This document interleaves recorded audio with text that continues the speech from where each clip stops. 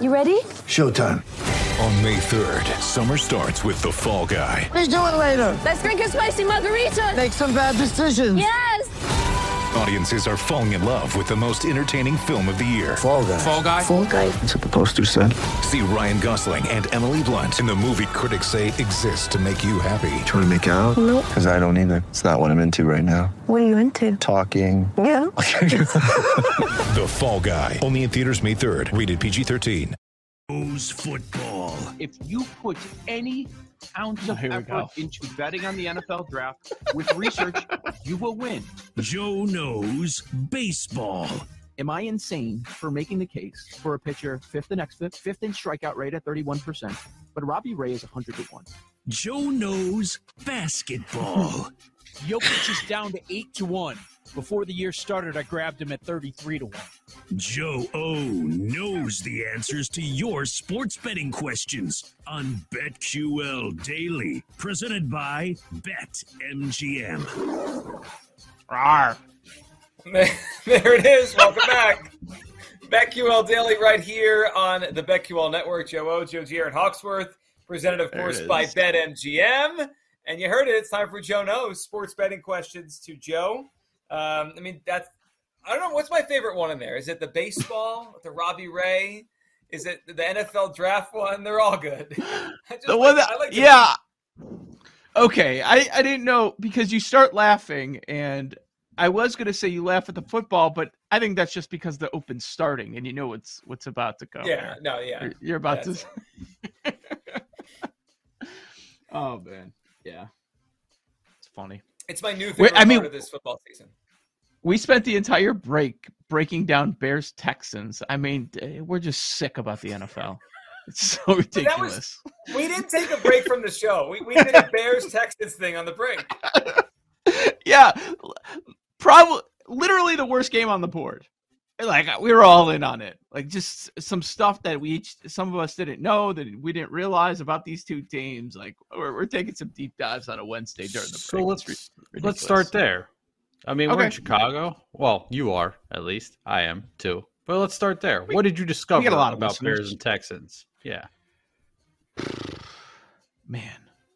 Okay, so we've talked to some National Football observers that have said that Davis Mills is better than people give him credit for. And I understand where they're coming from. And, Paul, they were a frustrating team for us.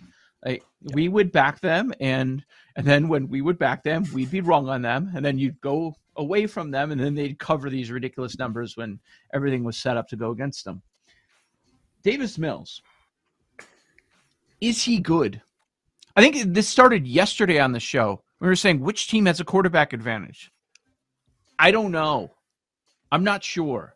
But I'll tell you, when I look at the Davis Mills splits, I want to lean Fields, who's gone against what we think will be two of the better defenses in the NFL in San Francisco and Green Bay in a brand new system. So do we know everything there is to know about the Bears offense yet? I would lean no with a new OC. I don't think the offensive coordinator trusts him right now. But is he better? I'll say this. Mills is awesome at home. Been great. Like, if you compare his home numbers in a sample size of 7 or 8 games for each, he's Burrow or Rodgers at home. It's a quarterback rating of 108. Yards per attempt is 7.7. And then if you look at his road splits, God, is he bad. We're talking 14 touchdowns, 1 interception at home, 4 touchdowns, 9 interceptions on the road. Joji, it's so bad that I was looking up the quarterback ratings from last year, and if I go to the very bottom of all the qualified quarterbacks, his number's worse than that. I had to remove the qualifying so I can go down to Tim Boyle, who also has a quarterback rating of 63. Like, that's how bad he is. He's back up in the league. So just to add some context to it, I looked up who they played last year. So we know this year who they played week 1 at home. Indianapolis at home week 1. He played well, right? They tied the game. And then they went to Denver in week 2. Historically, a tough place to play. Denver's defense, pretty good. Last year, just looking through their schedule, they did have tough road spots. At Cleveland, at Buffalo, at Indianapolis, which is a division game anyway. At Arizona, playoff team. At Miami. At at San A couple Francisco. tough defenses. Okay, a few tough defenses. Okay. Yeah, so I think, and then they had Seattle at home. Their tougher games were certainly on the road outside of division last year. So, but it is stark though. It shouldn't be that stark. It's stark. It's way different. Yeah, and you do also expect younger players to struggle on the road, right? But the other part is what about the part that he's great? He's elite. That's the other thing. I don't care who you're going against. In a sample size of 7-8 games, a young quarterback is elite against some NFL defenses. That's something. OG Plus wants to know if you think Mills is better than Fields. Yeah, I mean, I do.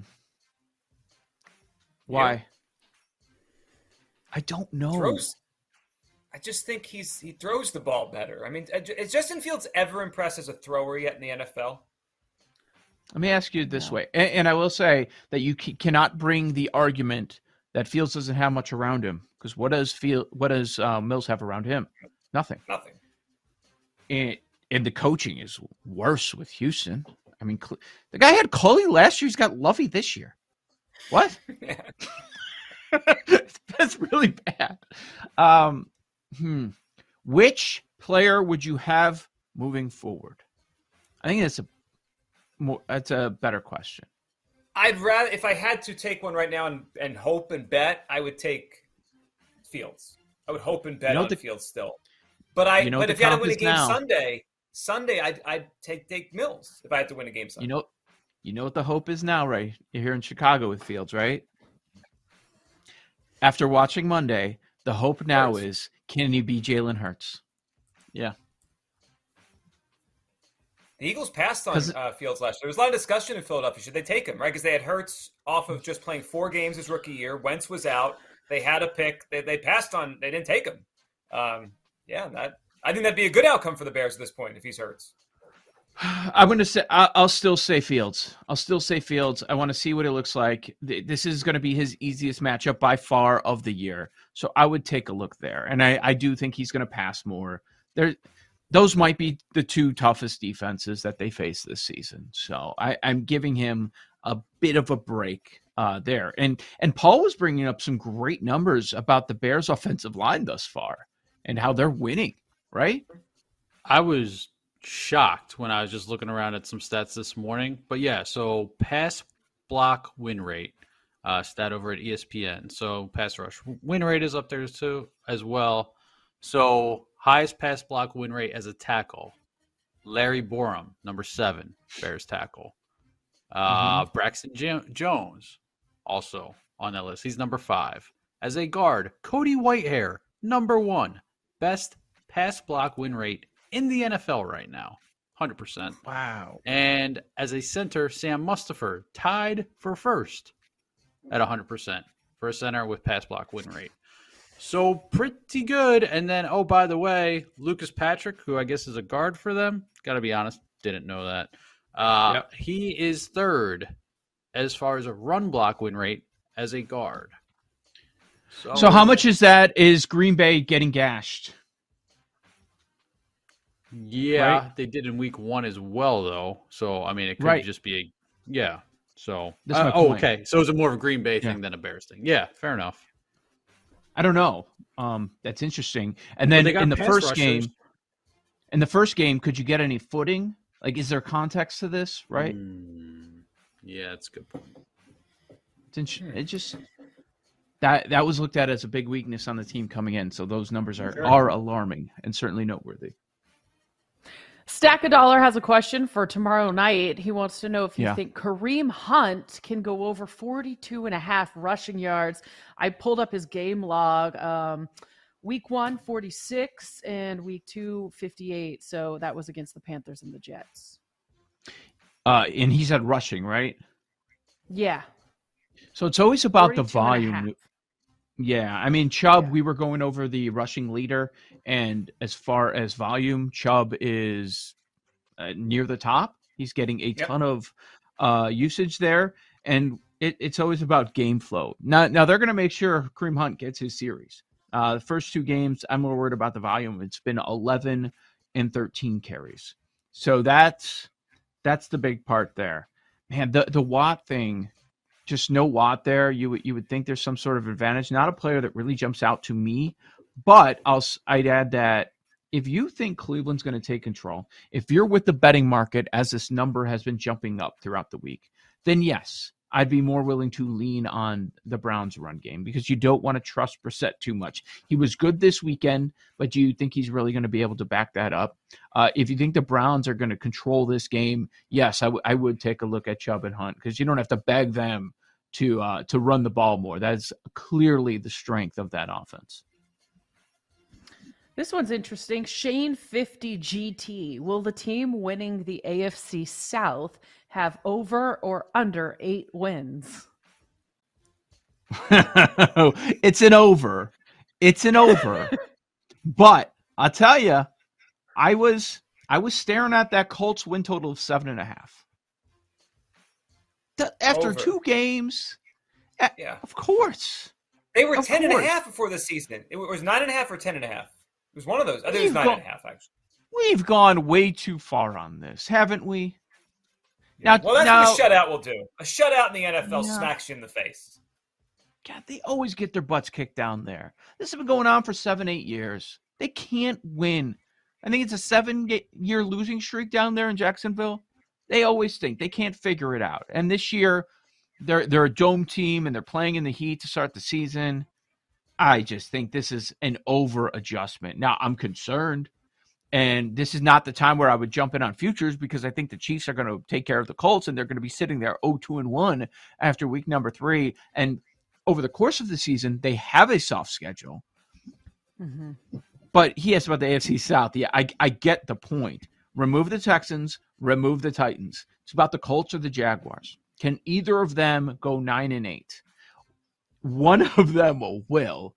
Good luck figuring out the team. You know, I still agree with the betting market. The Colts are favored to win that division. I still think they're going to win that division. Now, maybe the time to bet them would be after Sunday. Love it. Yeah.